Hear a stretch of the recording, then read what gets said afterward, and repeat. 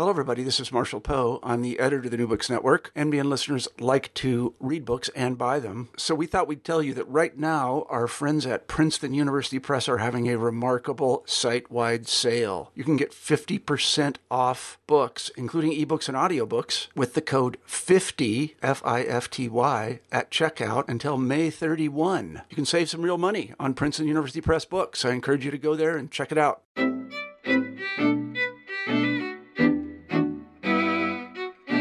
Hello and welcome back to New Books in Jewish Studies. I'm your host, Moses Lappin, and today I'm joined by Professor Luis Cortest for a discussion about his new book, Philo's Heirs, Moses Maimonides and Thomas Aquinas, published by Academic Studies Press in 2017. Professor Cortest is professor of medieval Spanish literature at the University of Oklahoma. The tensions between reason and revelation, between the Hebrew Bible and Greek philosophy, were central to pre-modern philosophy and in a sense remain so today. We live in a world beholden to both religious and the secular as ways of understanding ourselves and the world around us. When and how did this begin? In his ambitious studies, Professor Cortest forcefully argues that at the center of this tradition stands the writings of Philo Judaeus, a Hellenistic philosopher who lived in Alexandria in the 1st century. Long forgotten and marginalized, in Philo, Cortest finds a method of thinking and a set of questions that he argues came to dominate the course of medieval philosophy. Although he was not quoted directly, Philo's Heirs uncovers a subtle genealogy from Philo to Moses Maimonides and Thomas Aquinas through the Church Fathers and Islamic Neoplatonic philosophy. The central chapters of the book focus on a comparison of Aquinas and Maimonides on the themes of metaphysics and divine attributes, on creation, divine providence, natural law, and prophecy. In each case, Cortest finds a synthesis of Greek philosophy and the Bible that had its origins in the writings of Philo. Philo's Heirs reframes these topics, asking us to think again about the long history of philosophy in the West and our debts to both the Greeks and to the Bible. More profoundly, it forces us to ask about the ways in which the tensions between Athens and Jerusalem remain with us today. In a sense, we remain Philo's heirs. I'm happy to have Professor Cortest on the show with us today. Your book is fascinating and very bold in the sense that it covers a large swath of time, as well as delving deeply into philosophic topics in different contexts. In the Greek context in Egypt in which Philo lived, in the Muslim Jewish context in which Maimonides lived, and the scholastic Christian context in which Aquinas lived. And before we get into the book itself and the way in which you chose to structure the book, I would like to begin with a little bit of a background question, and that is to discuss Philo himself.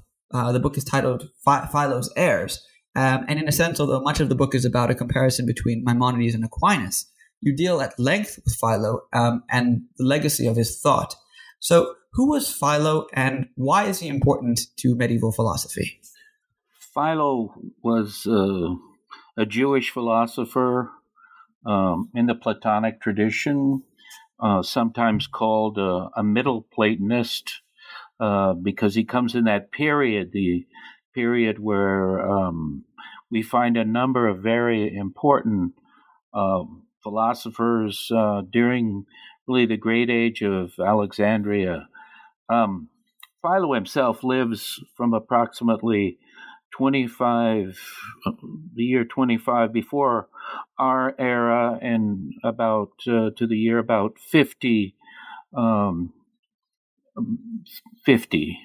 afterwards. So he's living really during the age of Jesus, the apostles, and Paul.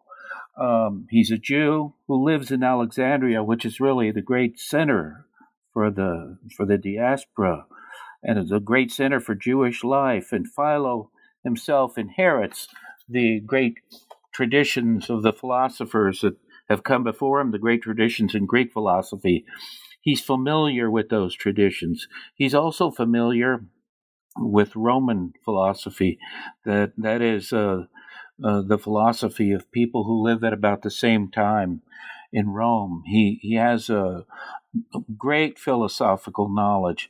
What makes Philo, though, especially interesting to me, and I would hope to others, is that he's really the first of the great philosophers who is able to bring his knowledge of Greek philosophy to bear on sacred texts, the Hebrew Bible. He reads with that kind of knowledge, with that kind of training, so that he's able to interpret biblical texts from a philosophical point of view that's very sophisticated.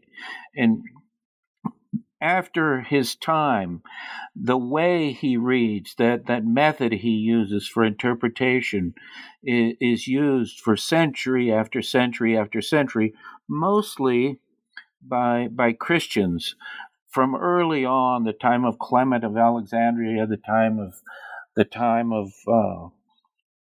some of the other philosophers from that age. We already have Christians following in his tradition, using his method. Maybe it's possible that not as many Jews early on followed this tradition, but that philosophy, that method of doing philosophy, the way he does it, is later picked up in the Middle Ages by philosophers of the tradition of the Kalam, the Islamic scholastic philosophers, the Mutakallimun, but also many Christian philosophers, and I think my thesis in the book is that Maimonides, the great Jewish philosopher who dies early in the 13th century, in method at least, in his perhaps most famous philosophical book, the Moreh Nevuchim, the Guide for the Perplexed, follows the same method. He addresses many of the same questions as Philo. He uses a method similar to Philo's. And then later, of course, Thomas Aquinas, the greatest of the Christian scholastics, who dies in 1274, takes up many of the same questions in his works, the two Summae. He also Thomas discusses natural law, divine providence, prophecy, and many other issues in the same way that we see the questions addressed by Philo. Before we get into the specific topics, as you mentioned, you've picked 5 themes, sort of a curriculum or a certain set of questions that Philo set up and that Aquinas and Maimonides deal with explicitly. Let's return to what you mentioned about method. You write in the introduction to your book that, in effect, Philo taught Christian writers how to read allegorically and how to use the language and methods of philosophy to explicate Christian doctrine. So how did he do this, and can you give us some examples of his allegorical reading? Before the time of Philo, people who employed a kind of philosophical reading to read, let's say, Homer, allegorical reading that is looking for a second level. This sort of thing existed before Philo. What Philo does, though, is he takes that method that already exists, and he applies it to Hebrew Bible, so that he can take, for example, episodes from the life of Moses, from the Moses we know from Scripture, and explain things philosophical, or explain how Moses has a philosophical understanding of law, of all things, really. In fact, for Philo, Moses is a model of philosophical understanding. He doesn't see him as a someone who is not philosophical, who doesn't understand things philosophically. In fact, he's in a way the perfect philosopher, because he not only understands the law, he not only is the master of law, he's the greatest prophet. He's gifted in a way no other prophet is, because of his direct relationship with God. He also is a leader of his people, so he's the embodiment of the philosophical leader. He's all these things, and I would say that just reading like Philo's Life of Moses, you get the feeling that he understands every episode in Moses' life is an example of philosophical understanding. One of the points you bring out again and again in the book, but let's talk about it at least now with regards to Philo, is about the sort of standard philosophic topics that he explicates. And in the book, you outline 5 that you focus on. So we said prophecy and creation, natural law, divine providence, and divine attributes. If we were to place Philo in his context, can you point out the ways in which at that time what he was doing was unique? Who was he in dialogue with at the time that he was writing? That's a really good question, and you have to ask, well, who would the people have been? Who would his readers have been? Some of them surely would have been other Middle Platonists, that is, Platonic philosophers living at the same time. But I have a feeling that his audience is probably an audience of educated Jews who live at the same time in Alexandria. I really think this because the issues, the questions, if we think of them, the divine attributes, divine providence, prophecy, these are issues that are very important for the way Jews understand the world. Well, there are, of course, philosophical discussions of divine attributes, but it would be like within the context of let's say, Platonic philosophy, what exactly? How can we describe maybe the essence, the being of the one? But in Philo, when he talks about divine attributes, he's talking about God's divine attributes, the attributes which we would apply negatively for the most part. It's an apophatic system. That is, we know what God is by knowing what God is not. When he talks about divine attributes, he's talking about it in a theistic context, in a Jewish context. When he talks about divine providence, in the same way, it's in a Jewish sense. I strongly defend the idea that Philo was a Jewish philosopher, that he understood things as a Jew, that his Jewishness is part of his philosophy. It shapes all his philosophy. You set out in your chapters about Philo to argue this point. I mean, it's something that in Philo scholarship is greatly debated.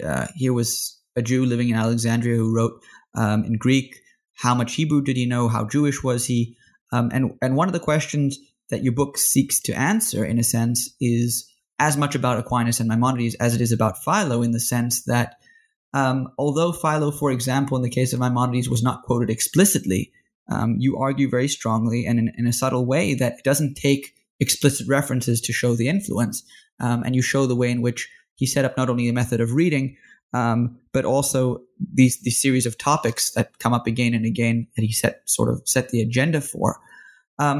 Returning back to Philo himself before we continue on with Maimonides and Aquinas, your argument is that Philo is really a Jew and should be seen as writing, in a sense, for a Jewish audience. What was his reception among Christians, among the church fathers who sort of lived between his period and the period under discussion in the High Middle Ages? So what was his reception among Christians? Did they perceive him as Jewish? And how were they able to adapt this sort of Jewish thinking, I guess, or this synthesis between monotheistic thinking and Greek philosophy? Well, I think it's it's a special question because really, I think, quite honestly, after St. Jerome talked the way he did about Philo, he sort of Christianizes Philo. I'm sure that there were many Christian thinkers who believed that Philo was actually a Christian, or that Philo had accepted Christianity. I think this is a common view for a long, long time, so that they're not really, in their minds, some of the early Christian thinkers adopting so much the thinking of a Jew, or thinking that is Jewish, as much as they are accepting or adopting a system that's developed in the beginning by by this thinker who was probably Jewish in the beginning, but converted to Christianity. And I don't think that's unusual. I think we see this kind of interpretation of Jewish thinkers for centuries after Philo. It's believed, this thinker was surely Christian, or he's surely converted. And of course, a great authority like Jerome, when Jerome tells us that Philo actually, had converted to Christianity, this is that would be enough for many Christian thinkers to say, yes, this is the truth about Philo. Of course, historically, there's no evidence that Philo ever converted to Christianity. Right. I mean, I guess what you would come to then is the way in which Philo was rediscovered as a Jew. Or really, I mean, maybe in a bolder sense, what your book is about is the ways in which this is more universal than specific to either Jews or Christians or Greeks or Romans. I guess one question that may be interesting to people and certainly is interesting to me, particularly after reading the book and sort of force of the argument, is the question of why Philo was forgotten. I mean, here is somebody who wrote prolifically, who had a wide influence at his time on Christians and on Jews ultimately, and set up such an interesting and unique way of thinking. One would imagine that he would have been more famous today than he is. So what do you attribute this sort of forgetting of Philo, and particularly in not placing Philo in this genealogy as sort of a forefather of medieval philosophy? I'm going to try to be bold in my answer. I think that with the advent of really rabbinic Judaism in some ways takes there's a different approach. It's more, I suppose, limited to a Jewish context, and the way rabbinic writers write is not the same as the way Philo writes. In fact, I think that Philo's kind of philosophy, his language is clearly not the language of rabbinic Judaism. He's very much not in the subjects he touches upon, but in method. He's very much a Greek philosopher.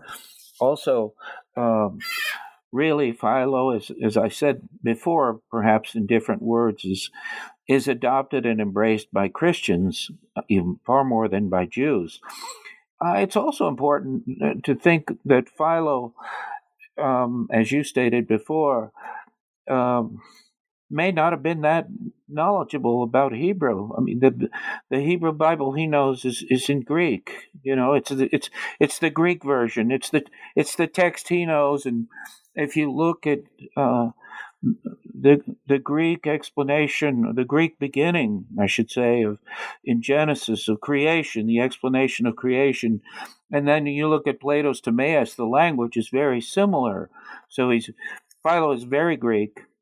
He's working in a Greek tradition, but he is Jewish, and his subjects are Jewish. But he's more in line with Greek philosophy in terms of method, and also as I think Jewish thinking to a large extent with rabbinic Judaism maybe takes a different direction, and there's probably some suspicion of the Greek tradition, which, as we know, for the most part, is a tradition that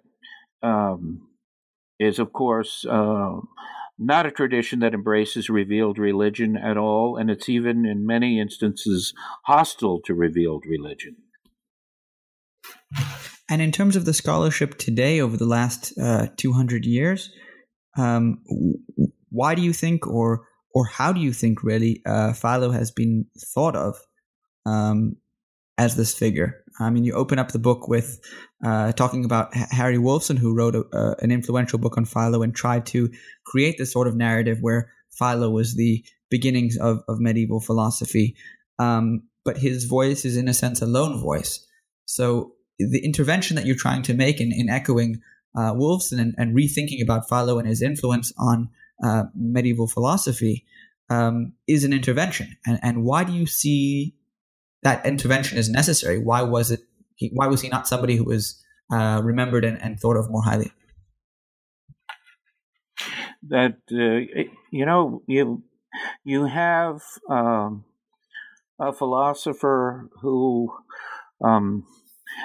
in the West, unfortunately, the philosophers who have been studied traditionally have been really the giants, so that you have, if people only study philosophy from the point of view of the old manuals of philosophy, the traditional way that Western philosophy was taught, you have Plato, and there's a long discussion of Socrates, but Plato and his works, which we have so many preserved, and then of course Aristotle.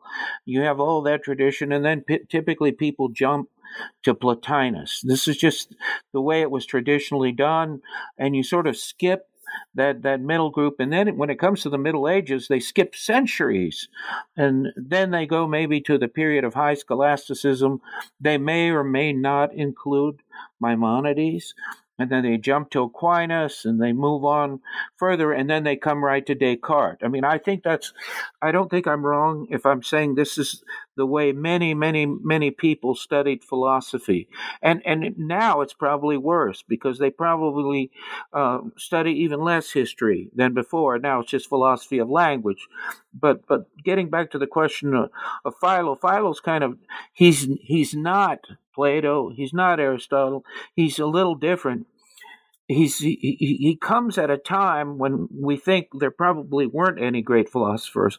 My argument would be that actually the one who shaped the way philosophy was done until the time of Spinoza was Philo. And the person who said this and wrote about this and inspired me to write about it was Harry Wolfson. Harry Wolfson was this giant in the U.S. who taught at Harvard. He was really maybe the first professor of Judaic studies in the U.S. Certainly he was the first director of any kind of big Judaic studies program, but this is a man who had a tremendous background. He studied as a young man in a yeshiva. He had come to the U.S. fairly young. He then went straight to Harvard. He went straight through Harvard, got a PhD, never left Harvard. He was except for military service, he was a lifelong Harvard scholar, and his work, that work on Philo, I think first published in about 1934, Foundations of Religious Philosophy in Judaism, Christianity, and Islam, and that's a masterpiece. He knew the medieval writers, he knew the ancients, he knew Greek. And his argument about Philo being the one who taught the West a method of philosophy that survived until the time of Spinoza, that's a very, very bold claim. But my book really, the whole point of my book really is to argue that, and to show with these specific examples, that Wolfson's thesis was correct. Philo was the one who did show the West how to do philosophy in this way, and I think that that accomplishment is just absolutely amazing. It's also true that among people who study philosophy traditionally, there has been for a long time. Maybe this is changing. This is changing in our own time, but a great prejudice against the religious philosophers, I would say. And Philo not only lives at a time when we think there are only minor figures, these Middle Platonists, but he's also a religious philosopher. And in fact, I think that the truth is, he's not only one of the giants of philosophy, he's perhaps one of the greatest of all philosophical theologians. And most of all, I agree with Wolfson in his assessment of Philo's impact, that he was, in fact, the one who taught the West how to do philosophy in a method that was the method that survived, until the 17th century. Could you bridge for us this period of time from Philo to Aquinas and Maimonides? What was the reception, I guess, in one sense, of the image of Philo himself, but more particularly of his allegorical method and the certain set of questions that he set up? If you look through the Guide for the Perplexed of Maimonides, what you see is a book in which Maimonides explains Judaism philosophically, and text after text from Scripture, from Torah, is explained philosophically. That's what Maimonides does. Maimonides understands that that's how philosophy is done, because Maimonides lives in the age of the great Islamic philosophers. He inherits their tradition, the tradition of the Kalam, Islamic scholastic philosophy. He's also an Aristotelian, but his Aristotelianism is greatly influenced by Neoplatonism. It's Neoplatonic Aristotelianism. Now, Aquinas is very similar in that he's an Aristotelian, yes, but as scholars have been showing now for 50 years, Aquinas's Aristotelianism is also greatly shaped by Neoplatonism. So neither Aquinas nor Maimonides are pure Aristotelians. They're Aristotelians with this Neoplatonic twist, but they both interpret Scripture. They want to understand religion. Maimonides, Judaism; Thomas Aquinas, the Christian religion. They want to understand religion and explain religion philosophically, so that people, in the case of Maimonides, maybe a young person who is perplexed, who says, "Look, I want to see how reason and religion are compatible." In Thomas Aquinas' case, he writes his great Summa for students. This is a textbook for students who are learning, who are being trained in philosophical theology. And how do they approach? Well, how do they approach their questions? They both have this Aristotelian Neoplatonic framework. That method, and they're using it, they're applying their reading to biblical texts, because for them biblical texts are true texts. They're expressions of truth, and they must be comprehensible philosophically. And I think in both cases they try to explain their religions with this philosophical method, and it's the method, I say, Wolfson said, was first introduced by Philo. Could you expand a little bit on this point about philosophy and religion as the means of understanding truth? Because I think, in a sense, this really lies at the heart of the book, and really the heart of maybe Philo's project. I think people would normally say that maybe philosophy and religion are opposed to one another in the quest for discovering truth. People might think that philosophy is able to be critical and perhaps more objective or unbiased, or on the other hand, people might criticize philosophy on the side of religion and say, well, it doesn't deal with revealed truths or metaphysics or things of that nature. So these three thinkers, and particularly the school of Philo, the heirs of Philo that you outline, how did they think of philosophy and religion, and how was Philo able to create a synthesis between these two disciplines that people see as opposed to one another? All you have to do is look around in our own time. People typically take philosophy seriously.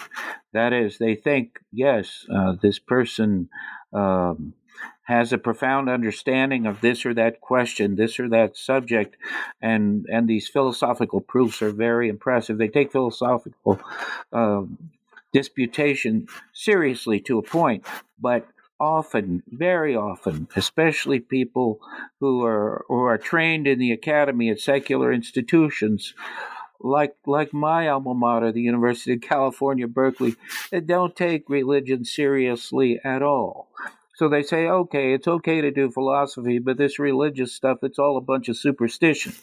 Now, for a man like Philo was not only a philosopher, he was a philosopher who took revealed religion seriously, believing that what was revealed was true, as true or more true than any philosophical question, any philosophical conclusion. So his method, his way of approaching his religion, which is dear to him, which is true, is philosophical. He wants to understand religion in a sophisticated way, in a way that shows great learning, in a way that shows profound understanding and also profound analysis. One way we show our sophistication as readers is by analyzing something very, very carefully. And Philo understood that. And when he reads biblical texts, you may not agree with his interpretation, but you have to say, what an amazing analysis. What an amazing conclusion he reaches here. Maimonides is also an incredible reader of Torah, one of the great masters, of course. And Aquinas, as a biblical commentator, is outstanding, and he understands and takes it very, very seriously. For him, what's true is revealed religion is more true than philosophy, but philosophy gives us the lexicon to talk about what is most true, which is revealed religion. Well, let's talk about some of these issues ourselves then, and let's talk about Maimonides and Aquinas. And the ways in which you compare and contrast them in the main part of the book. So as I mentioned previously, you outline 5 particular sort of themes, topics that they inherit from Philo. And what you do is you sort of read Aquinas and Maimonides against or with one another. So before we get on to the specific topics, what was it about this comparison, Aquinas and Maimonides? What stood out to you? Why do you think that this comparison was necessary? And maybe just a little bit of background about both of them for people who may be new to St. Thomas Aquinas and Moses Maimonides. Moses Maimonides is the greatest of the medieval Jewish philosophers, in my opinion. And he is really the thinker we most remember as the person who wanted to harmonize religion and philosophy. He wrote this very special book, The Guide for the Perplexed, Moreh Nevuchim, where he tries to explain, tries to show how religion can be explained, how Judaism can be explained philosophically. Now, he's a giant, and Thomas Aquinas is really the giant among the medieval Christian philosophers. He's the greatest of the Christian scholastics. And Thomas Aquinas actually knew the Guide for the Perplexed. We know this because he does quote directly from Maimonides. He considered Maimonides a great authority, but he disagrees with Maimonides on a number of points. He speaks of Maimonides as an adversary because that's what philosophers do. They talk about the ones who have come before them, and typically what they want to do is show that what the person said before them, the philosopher who preceded them, was wrong about something, and they want to show that. I mean, if you look at Aristotle over and over and over again, this is what he does. He shows how those who preceded him were wrong. Thomas Aquinas does the same. Maimonides does the same thing. But Maimonides is the great Jewish philosopher. So great, I think, that the Jewish philosophers always look back to Maimonides. Those who have come since Maimonides always look back to Maimonides, and many of the questions that people address philosophically in that tradition go back to Maimonides, and they refer to him. In the same way, Thomas Aquinas, Thomistic thinking the teachings of the Thomists. These are teachings that are very, very much a part of Christian theology today. People quote from Aquinas often, and he continues to be the great master of Christian theology for many people, especially the traditionalists. Thomas Aquinas knows this great work, The Guide for the Perplexed, and he often talks about Maimonides, or as he calls him often, Rabbi Moses, as a philosophical opponent. And he will disagree with Maimonides, and very much in the tradition of philosophers always. I mean, if we go back to the works of Aristotle always talked about his predecessors and how his philosophy is a corrective. He says, he often talks about how the people before him, the philosophers writing before him, were wrong. And, Maimonides in the same way talks about many who have come before him and how wrong they are, especially philosophers in the tradition of the Kalam, the Islamic scholastic philosophy. Thomas Aquinas also, he uses the philosophy of those who have come before him. He knows it. He studies it. And he often disagrees with people writing before his time. So they're very much alike in that way. Maimonides is the master of Jewish philosophy, who for centuries after his time is still considered the master for many, and he's certainly a philosopher that any serious Jewish philosopher for several centuries after his time had to take on as one of the required opponents.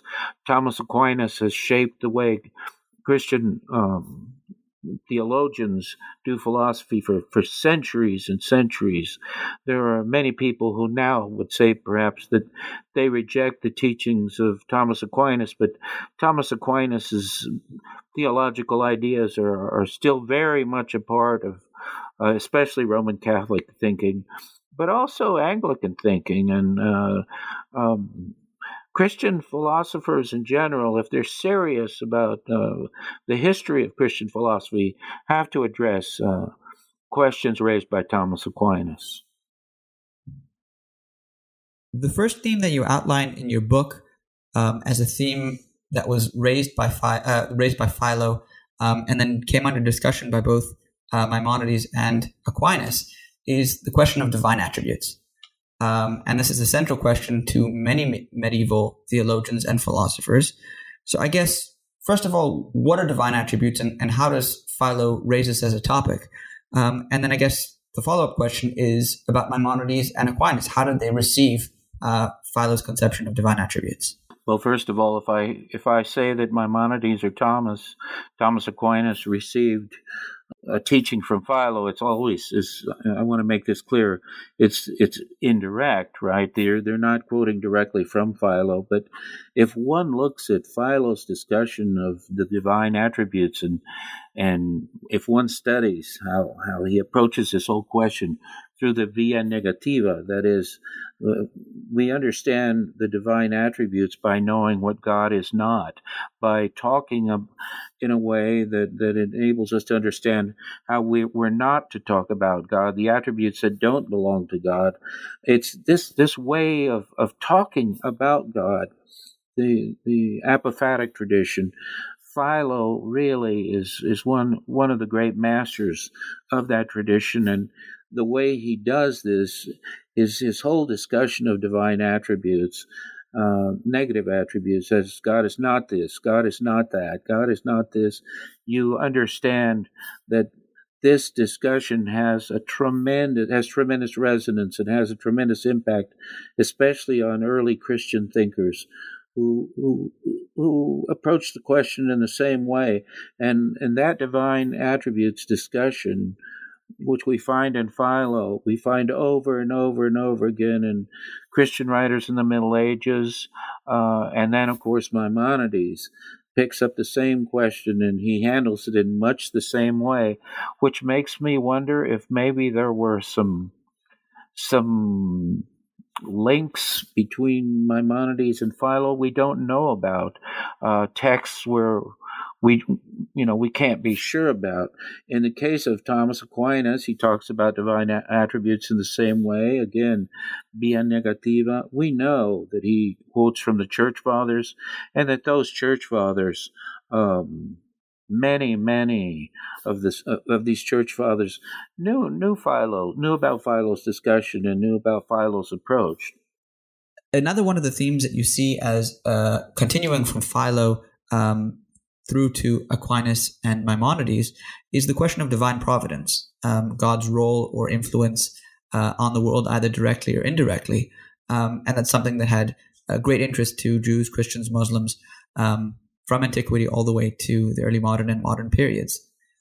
What was Philo's position on this, and how do you set that against Maimonides and Aquinas?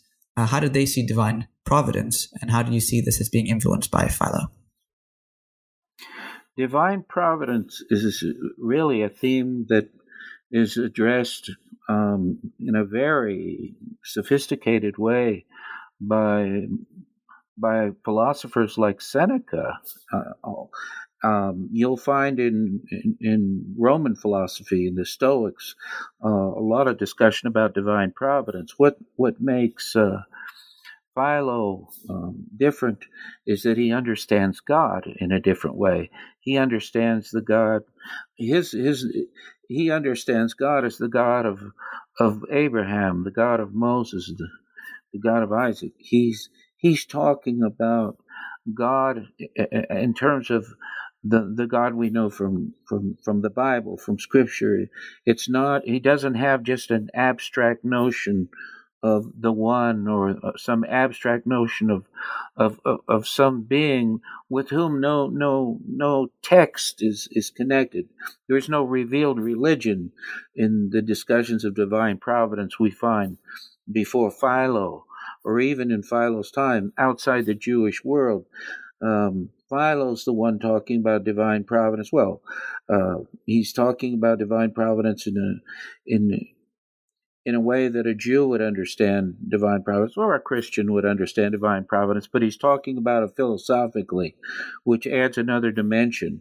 Also, that discussion of divine providence and how it is to be understood philosophically has a long history, and you find one philosopher after another talking about this question. In fact, a good example is one of the classics of medieval philosophy is Boethius. Boethius, contrasting divine providence with fortuna, fortune, says, fortuna is what we see. This is we as human beings living on earth. We as human beings, we see what looks like chaos all around us. Divine providence, divina providentia, is what God sees. And there is order. It is all order. That distinction is very, very important in medieval philosophy. Maimonides has to talk about divine providence. One of the things he needs to address is, well, why do bad things happen to good people? Right? That's a very important question in any discussion of divine providence. And Aquinas, of course, again takes up the question of divine providence, and he has the whole history of philosophy right at his fingertips, and he can talk about it as Boethius does.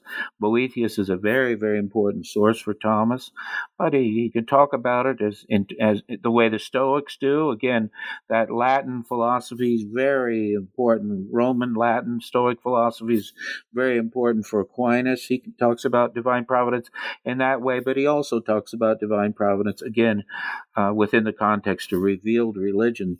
So Philo, Maimonides, and Thomas all talk about divine providence, but not just in some abstract way, and in a way that's connected with revealed religion. The final theme I want to touch on today is chapter 7 in your book, and that's on natural law. And I imagine that people who are interested in natural law either see a very modern genealogy for it, or see a genealogy that goes back to Roman law and to the Stoics. What you present here is something I think that's very challenging to that. seeing the source for a lot of concepts in natural law, and particularly those concepts that are brought out in Maimonides and Aquinas, you see them sourced in Philo. So beginning with Philo, what was his conception of natural law, and why was it so original? And then how do you see this in comparison with the scholastic natural law and the natural law that's suggested by Maimonides and Aquinas? Well, when you see the way Philo talks about natural law, he talks about the Essenes and the way they live, the values they embrace, and so on. It's clearly a discussion of natural law. That is, law in a very philosophical sense, in which it's not, that law is not based on, it's neither based on custom nor is it based on tradition, but rather based on a natural way of seeing how things fit together, how things work together in a natural way in the world in which we live. And Philo talks about this in a way that's very different. And to my mind, he should be considered one of the greatest of all defenders of natural law. It's curious that you do have discussions of natural law. I mean, think of Sophocles and of course, Antigone, where we clearly see, references to a law that is natural, that is beyond the laws that are written. There is a place in the Nicomachean Ethics where Aristotle also mentions again a law that is not written. That's the law beyond the law. But the way Philo talks about natural law with very clear examples and bringing out the implications of what natural law how a community that embraced natural law would live, would act, is very, very impressive and very different and very original. And I think in that way, he's one of the great founders of natural law tradition. Of course, Maimonides is medieval. He has a whole series of different traditions that come before him, and he can talk about natural law also within those philosophical traditions, but he can also talk about the Noahide laws, where he says, and there are laws even in our own teachings as Jews. There are laws that are applicable to all people, not just to Jews. These are the laws that form a foundation of what I would call a Jewish natural law. And so he can point specifically to that point and talk about those laws in a way that clearly constitutes a discussion of natural law tradition. Thomas Aquinas, even though the section in the Summa on natural law is really very short, that discussion is the foundation for all subsequent discussions of natural law tradition, really in Christian circles. He is the master of natural law, even though, as I say, the section in the Summa is very short, where he talks about law in general, and then the short section on natural law, just a few questions, but he really lays out the philosophical foundations for natural law, where he has this long discussion of the difference between the speculative intellect and the practical intellect. The speculative understands things from a purely philosophical point of view. The practical intellect has to include discussions of how we are to act. There, within that tradition, we find this wonderful discussion of natural law in Thomas. And of course, for him, the practical intellect is informed by the speculative intellect. And I talk about all of this in that section of the book. To conclude, can you give us a hint as to what the afterlife of this tradition is? Were there further heirs of Philo after Maimonides and Aquinas? How did people understand Maimonides and Aquinas in relationship to Philo? We know that during the Renaissance there was a renewed interest in Philo, and I'm interested in the ways in which you see the setup, the narrative that you've presented playing out after the High Middle Ages.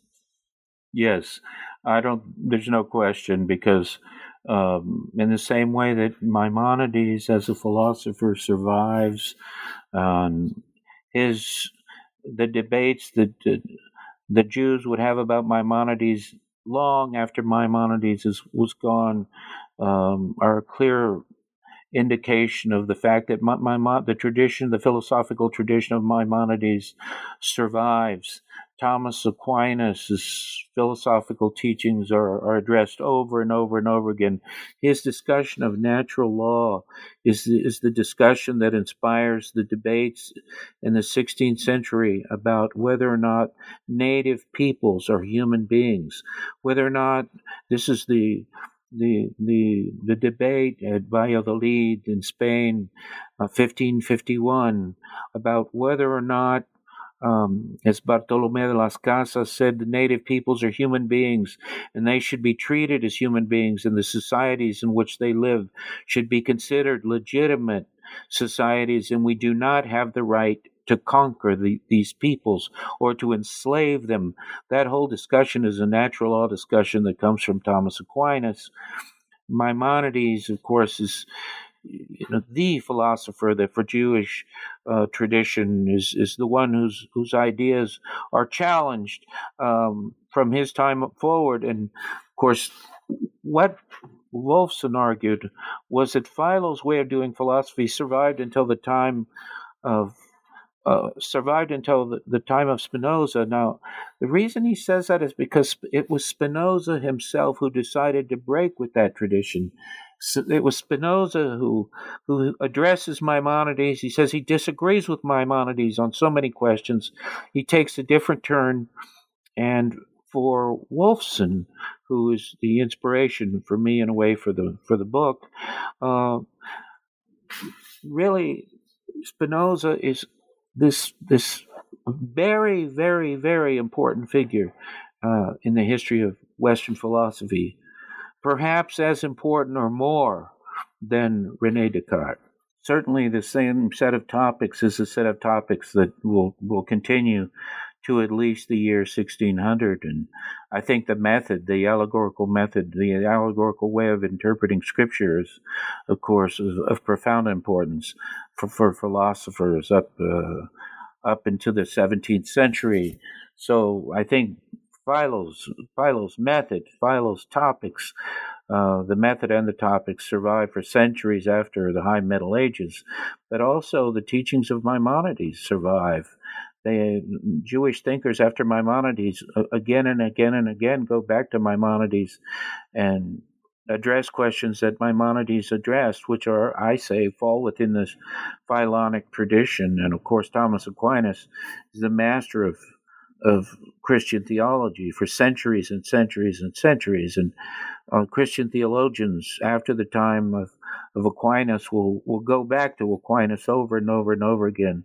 And they'll talk about things like natural law very much in the tradition of Thomas Aquinas. So of course, this has a long afterlife. And I think part of what I wanted to do, my project, was to see if Wolfson's thesis was right about Maimonides and was right regarding Philo. That is, that Philo and the way Philo taught us to do philosophy, the way Philo led the way in terms of this philosophical discussion of revealed religion, held true in the time of Maimonides and Aquinas. And my conclusion is that it absolutely did hold true in that time. And if I had continued with a second volume of the book, I would have shown how philosophers after Maimonides and Aquinas up to about the year 1600 continued in the very same tradition. I would like to conclude by thanking Professor Luis Cortes for joining us on New Books in Jewish Studies.